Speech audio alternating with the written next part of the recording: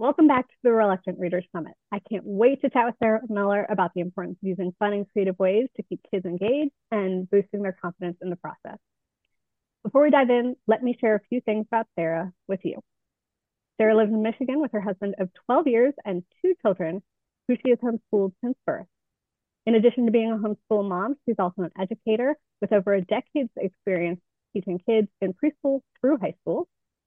As a blogger, she shares tips and tricks to make homeschooling simple, and her advice has been published in national publications including Parents, National Geographic Kids, and Yahoo Lifestyle. Sarah's signature reading program, Better Together, helps homeschool parents teach their kids to read with confidence using scripted lessons and side-by-side stories that make the process of learning to read fun. Hi, Sarah. I'm excited to learn more about you and how we can keep our kids engaged and motivated to build their skills and become more confident readers. Hi, Ellen. Thank you so much for having me today and for having me at the summit. My pleasure. So you have had quite a journey in education, having worked with such a wide range of ages, and I'm curious what the short version of that has looked like. Yeah, definitely. So I graduated college and spent over a decade. I taught some in public schools, some in private schools. My favorite experience was in a Montessori school, working in an elementary classroom. And what I absolutely loved was getting to spend time with the kids who were struggling in reading and to be able to help them be more successful with it. And so after my kids were born, through a series of events, we ended up deciding not to send them to the public school that is literally right down the street from my house. It was not our plan, but it ended up happening that way. And I am so grateful that it did. I absolutely love homeschooling my kids. And I love coming alongside other parents who are teaching their kids at home, either homeschooling or just on the side, and helping them teach their kids how to read. That's really, really, really funny because we actually have our schools like right around the corner from us too. And I have definitely gone back and forth with my ADHD child who's in first grade right now and contemplated homeschooling, especially after the rough start to this year. So I may be joining you in homeschooling. We'll see. Yeah, we bought the house just down the street from the school with the intention that we were going to send our kids there. And then my son was born in August. And so we just made the cutoff for kindergarten by like 2 weeks, and we missed the cutoff for anything else other than spending an entire day sitting in a desk. And I just knew my son well enough to know that that wasn't going to fly. So we needed another alternative. I was going to say that's definitely been a struggle for my first grader for sure. So I will definitely be reaching out separately to ask you some tips on that. For sure. So having worked with a broad age range, I'm curious if you noticed any kind of common theme emerge when working with kids in terms of how to keep them motivated and engaged. Yeah, so I think one of the things that's really helpful is to give kids as much choice as possible in what they're learning. And I think, especially with reading, it's really easy to do when we let our kids choose the books that they're interested in and that motivate them. And I think if we think about it as adults, it makes sense, right? Because we're going to be way more interested and excited to read something that we've chosen for ourselves versus something that somebody else handed us and said, hey, you should read this. We might or we might not. And it's the same is true for our kids. And so the more that we can incorporate their interests and their individual personality and their choices into what they're learning and into what they're reading, the better. And then added bonus, the research shows us that when our kids are interested and excited, that they're actually going to learn better and remember more. So there's an educational reason to do it too. I love that. As a recovering reluctant reader, that was 100%. Those few shining moments that I managed to connect with a book were ones that either I picked or that really spoke to an interest of mine. So I love that we're on the same page of how important that is to do with our kids. Mm-hmm. So in addition to that, do you have any extra strategies that you recommend to make reading and learning time fun for kids, especially at home? Yeah, so one of my favorite things to do with kids, especially when we're practicing reading, is to do a strategy called side-by-side reading. So basically what we're going to do is we're going to take turns reading pages. So we're going to get out our book and we're going to divide up who's reading the left-hand side pages and who's reading the right-hand side pages. And then we go through the whole book that way. And this is a great strategy for kids who are learning to read. And it's also a great strategy for older kids who maybe just need a little bit of practice with reading. And I love it because it limits the amount that our kids have to read at one time. So they never have to read more than one page before they get a break and they get to listen to the parent read their other page. And so it's nice because they don't feel like it's going to go on forever and they're going to get exhausted. And then it's also nice because after every page, they get that reward of getting to hear their parent read out loud to them. And I think that is so motivating for kids because a lot of kids start out before they even learn how to read. They start out with that love of reading because they spend time reading with their parent. And so we can kind of tap into that relationship that we hopefully have built with our kids over that reading time that we did together when they were young. And we can bring that back into the process of learning to read to hopefully make learning to read more fun and motivating as well. That's fantastic. I mean, one of my favorite times throughout the day is reading with my boys, especially at bedtime. And honestly, they've come to honor that as a special time for them too. But I'm curious, coming from my reluctant reader standpoint, the idea of even reading a page eventually started to feel like a chore for me. Is there any strategy you would use to make that seem even more fun other than the parent reading on the back end or parent reading before them? Yeah, I mean, you can split it up however you want to. It doesn't have to be a page. It could be maybe they read the first line and then you read the rest. You can split it up any way that you want to make it more fun and exciting for your kid, for sure. So to piggyback on that, I've also noticed that lack of confidence can definitely play a role in making that kind of scary thing for kids to do, reading out loud, especially in front of their parents. Do you have any tips for boosting that confidence? Yeah, definitely. I think that is super important for kids to really help them to be able to get that confidence that they can read on their own. And I think one of the strategies that can be really helpful is just to equip them with the skills that they need to be able to read those words. And so teaching them strategies to be able to decode words that they don't recognize is really important. And so I always tell parents how important it is to start with those basic building blocks, to start with letter sounds and blending those together and using phonics to be able to learn words. And I think that sometimes as parents, we get marketed to that maybe what we should be doing is having our kids memorize flashcards. And there are a lot of really great resources out there, or a lot of resources out there, I guess I should say, that will suggest that as a strategy. And so we think we're doing a great thing in trying to help our kids. But the reality is that the research shows that when we, even as adults, are reading words, that we're actually just in a split second, we are decoding those words and blending those individual sounds together in our heads. And it just happens so fast that we don't even recognize it because it's just instantaneous for us, but it's still happening. And that's why we as an adult can read a nonsense word that we've never seen before. And it's also why we can read words that are written in like a really funky font. We're not memorizing the shape of the word. We're learning the sounds and then putting them together. And so I think the more that we can teach our kids following those strategies, those science-backed strategies, and the more that we can give them those skills to really be able to decode the words on their own and to feel confident in their own abilities, I think that's going to help them be more confident as readers. I completely agree. And I think it's like my favorite thing is both my boys are huge dinosaur and Star Wars lovers. So anytime I'm thrown into the mix of trying to pronounce dinosaur names or Star Wars character names, it's that nice, like, oh yeah, this is what my brain is doing the rest of the time as I struggle to try and piece these together.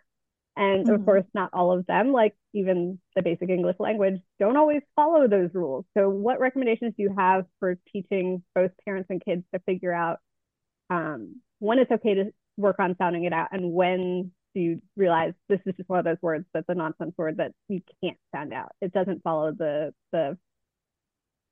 what's the word? Like principles of phonemic awareness and all that. Mm-hmm. Yeah, that's a great question. So I love that you brought up the dinosaur words because I'm just imagining myself reading an entire book with nothing but dinosaur names and how difficult that would be.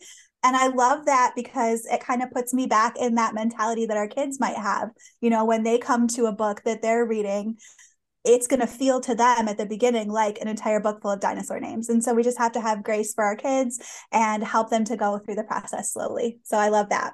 So the question was about sight words and like, how do you know if it's a decodable word or a sight word, right? Right. Yeah. Exactly. Okay. So yeah. So I think the thing that surprised me when I was first learning this was actually how few words are sight words. Most of the words that are on those giant, the Dolch list or the Fry list, where you look at it, and it's like 1,000 sight words for your child to memorize. Here you go. Most of those words are actually words that kids can sound out. A lot of them are on the list just because they appear were in books so frequently that the person who made the list thought it would be a good idea for our kids to memorize it. But the reality is that our kids are going to see it in books all the time. So they're going to get really automatic at it anyway. And so it's important for us to just break down those lists and find the words that don't actually follow the rules. And then even within that, we can find the part of the word that doesn't follow the rules. So like, for example, the word said, if you look at it, I have this little marker board here that I'm just going to write the word on so that we I can look love at this. it. Teachable moment for me. I love this little marker board here. It was like $2 at I don't remember where store I got it. It's like sheet of paper size and it's great for teaching reading. I use it all the time. So in the word said, the S in said says just like an S is supposed to, and the D in said says just like a D is supposed to. So the only part that's weird is the middle, the vowel parts. So even within this supposed sight word, there's really only one little part that kids have to memorize. So I think the more that we can help them analyze those words and break that down, the more that we can limit the amount of memorization that they have to do, which is always a bonus, I think. I love that. And I think it's really important to remember that while we're here talking, about how we can keep kids engaged and how we can motivate them, those unmotivated kids, those kids lacking interest in reading, they're missing out on all that extra practice, all that extra time to stumble across these words. So even though we may not think that their skills are where their struggling point is, they can be weaker from not picking up books as frequently. So I think being able to reinforce those skills with our kids is definitely an important thing. I know my 2+ decades of being a reluctant reader have left me well behind most of my adult counterparts. For sure, I'm still a slow reader. My fluency just isn't there. And so I think being able to take the time to slow things down, even if our kids have those skills, is definitely important. So thank you for that. That's a really good point. Yeah. And I think that goes back to, again, encouraging kids to find books that they like so that hopefully they'll want to spend time with a book, even if it's just looking at the pictures and then maybe hopefully reading a word or two here and there, to start to build those skills. Exactly. For me, it was like a brief shining moment, and then it was a long gap in between, and then several years where I believed that I was going to graduate from college and never have to read again. Don't know where that thought process came in. And I've mentioned this in other interviews so far. I was living under this crazy belief that was never going to happen. So are there any ways that you would recommend reinforcing that or instilling that with your kids so that they understand that the value of reading goes well beyond just in school now while we're using books to learn? Yeah, definitely. I think one of the things that's really important is just to continue to expose our kids to lots of different books and lots of different genres of books and lots of different experiences of learning through books. And so if we can, again, take our kids' interests and then find books that allow them to explore those interests and then spend time reading those books together with them. We're showing them how important that process of learning from a book is and trying to give them those positive experiences even while they're young. So if the interest is like video games, for example, can you read one of those little video game guidebook books where it tells you where to go on the different levels? Can you read that together? Or can you find like the character encyclopedia of all the characters from the video game and read that together. Just any kind of thing like that will give you an in with a book and get your child engaged, I think is really a good starting point. And then, your child has the rest of their independent life to go out there and read all the classics or whatever. But like, when the goal, I think, first should be just to get them excited about books and engaged in any kind of book that they will ever possibly read. I love that point of view, 100%. So if you could give parents here at the summit an action step or action steps to take immediately following the summit in terms of boosting their child's confidence or motivating or encouraging them, what top tip or strategy would you have to give them? I think the thing that would be a good starting point would just to be to spend some time observing your child and journaling about the observations that you have. Because I think as a parent, it's really important to remember that you know your child better than anyone else does. And you are the one that has been teaching your child since the beginning. So even if your child is in public school and they're spending that time during the day with the teacher, you still know your child better than that teacher does because you've known them for their entire life, as opposed to that teacher who's probably just known them this school year. And so that teacher might know more than you do about teaching reading or about teaching math or whatever, but you are the expert in your child. And so I think it's really, really important as a parent to remember that and to spend time observing your child and then trying to figure out how you can incorporate what you know about your child, their interests, anything about their learning style, about their study habits, those kinds of things into how you are teaching them. That's going to be the secret sauce that you have as their parent that really helps you to be successful in teaching them how to read. I love that you highlighted that, especially since looking at the backgrounds of a lot of the speakers here in the summit, a lot of us have previous education backgrounds, but most parents out there don't have that. And so understanding that we really do understand our kids, we're our parents first and probably most influential teacher they're ever going to have. So really tapping into that and harnessing that power for sure is going to help them in the long run. Yeah, I love that I can come at it from both sides, like because I was a teacher and now I'm also a parent. And definitely, like as I'm spending time teaching my kids in our homeschool, what really helps me to be successful is not the education degree; it's the experience and the knowledge of my kids. Exactly. I know even helping my youngest is in preschool, so it's just my oldest one right now that's really getting homework. But the second I go into that homework mode, I have to like take my teacher hat off and be like, no, take a step back. I'm in mom mode here too. And just remembering and honoring that is huge. So if you could give parents like your top takeaway that you really want them to get out of today's conversation, what would you want them to focus on most? Yeah, I mean, I think it goes back to what we were just talking about how I really think that parents are qualified to teach their kids how to read, and that it's that relationship that you have with your child that really makes you qualified for this process. So I just really would encourage parents to spend time reading to their kids, to build that relationship with your child around books, to find books that are interesting and engaging to your child because they're about whatever it is that your child is interested in or whatever style of book, and then spend time reading those together with your child and encouraging them in that way. And then just using your knowledge of how your child learns and what you know about them to really be able to help them be successful. I think that as parents, we can give our kids such a great gift when we really invest in them and we believe in them and we take those skills that we have as their parent and help them to learn. I think that's fantastic. So I know before we wrap things up here that you have a freebie that you want to share with everyone. Do you want to talk to them a little bit about that and also maybe let them know how they can connect with you outside of the summit? Sure, definitely. So I would love for people to connect with me on Facebook. I have a group called the Homeschool Reading Community, and you're welcome to join me there. I go live in that group every week to share tips for parents about teaching their kids how to read. And then also I have a freebie, which is the Ultimate Reading Bundle, and it has 3 gifts in it, and you get all of them when you sign up for this free gift. So there is the Reading Better Together Starter Kit, and this is resources from my Reading Better Together reading curriculum. So there's sample lessons in there, and then there's a side-by-side reading story. So if parents are interested in that strategy of reading side by side with their child, this is a book that you you can do that strategy with, even if your child is just starting out with reading and only knows a few letter sounds. So that should be really fun. And then I also have some hands-on activities for kids this spring, ready to read activities that will be just fun and easy to complete at home. And then the Reluctance to Reading toolkit as well, with more strategies and tips. And since I know you'll do it more justice than me, do you want to give them just a brief overview of the free gift inside the All Access Pass? Definitely. So inside the All Access Pass, I have the Raising a Lifelong Reader bundle.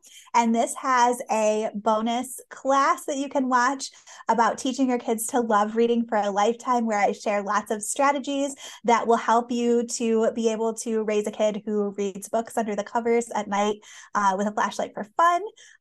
So I'm really excited to share that. And then also the Reading with Confidence Planner, which has tip sheets and checklists and cheat sheets to help you get started as well. I love that image of them reading under the covers with a flashlight. Mm-hmm. I feel like it's the one reason that kids are allowed to get away with staying up late is if they're reading. So I know my son does that. And my first thought is, yes. And then my second thought is, oh, wait, I have to punish him or get him in trouble or something. Or he's going to be really tired the next day. Ooh, yeah. Is it worth it? Yep. So thank you so much, Sarah, for sitting down and having this chat with me. I'm certain that the parents are going to get tons and tons of value out of this. Quick reminder that the first and foremost thing you want to do is go observe your kid, figure out what's going to work best, lean into those interests, and help them foster a love of reading that way. Don't forget you can connect with Sarah over on Instagram at Homeschooling for Him. And her link will be, her website will be linked below this video. So you can check her out there as well. So, awesome. Thank you so much for having me. Yeah, thank you so much for having me, Ellen. Bye.